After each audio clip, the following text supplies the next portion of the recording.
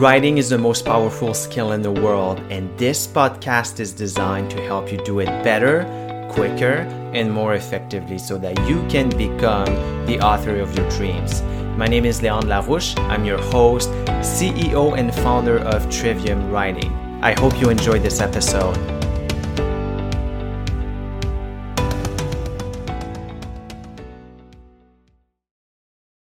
What's up, everybody? I hope that you're doing well. I'm doing fantastic. And today, I want to talk to you about philosophy and marketing and how these two things blend together and how you can use that in your book writing and in any other areas where you have to write, where you have to communicate expertise, where you have to sell, whether it be products, yourself, or services. And the basic idea is that old is better than new. Or put another way, old is the new.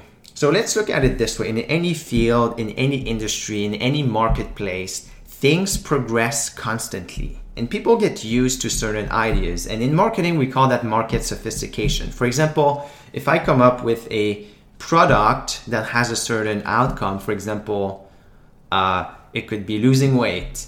Then if I have the first product, then the market isn't very sophisticated. So I just need to sell the outcome and people are going to be happy to buy it.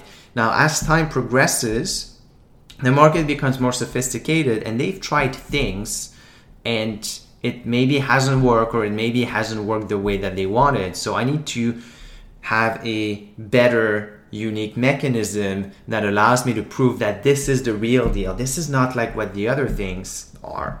And generally we take something new. It's always new.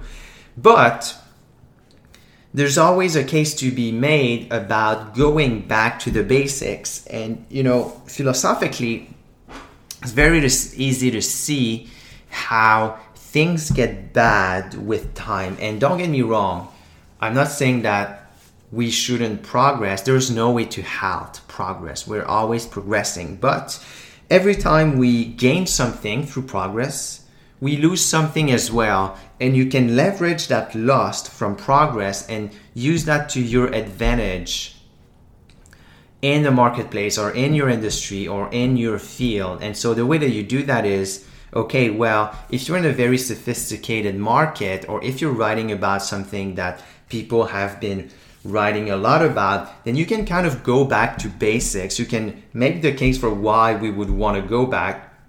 And it's not to say that everything new is bad, but you can point out what we're missing by only looking at all these new things. And so because most people in the marketplace will be heavily focusing on the new stuff and the new mechanism and the new thing and the new this and the new that, then you can say, hey, like, what are we missing here?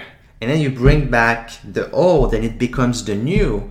And then it gives you authority and credibility and it makes you more of the philosopher. It makes you more of the historian. And that's really good. This is what people want in a leader.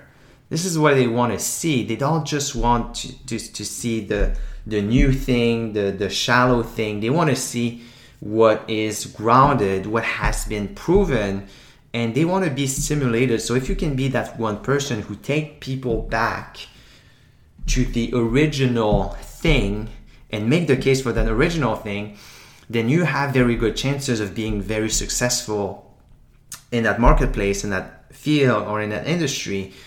And there is a variety of ways you can do that. You just need to look at the evolution of your space, of your field, and you will be able to see where it started, where you guys are, where it's headed, and how you can be ahead of the curve and kind of cut the grass under your competitor's foot, if that makes sense. So this is what I wanted to share with you today. So I want to challenge you to write down some ideas of how you can do that, how you can go back to basics, go back to the original concept or idea and make a case for what is missing in your space right now.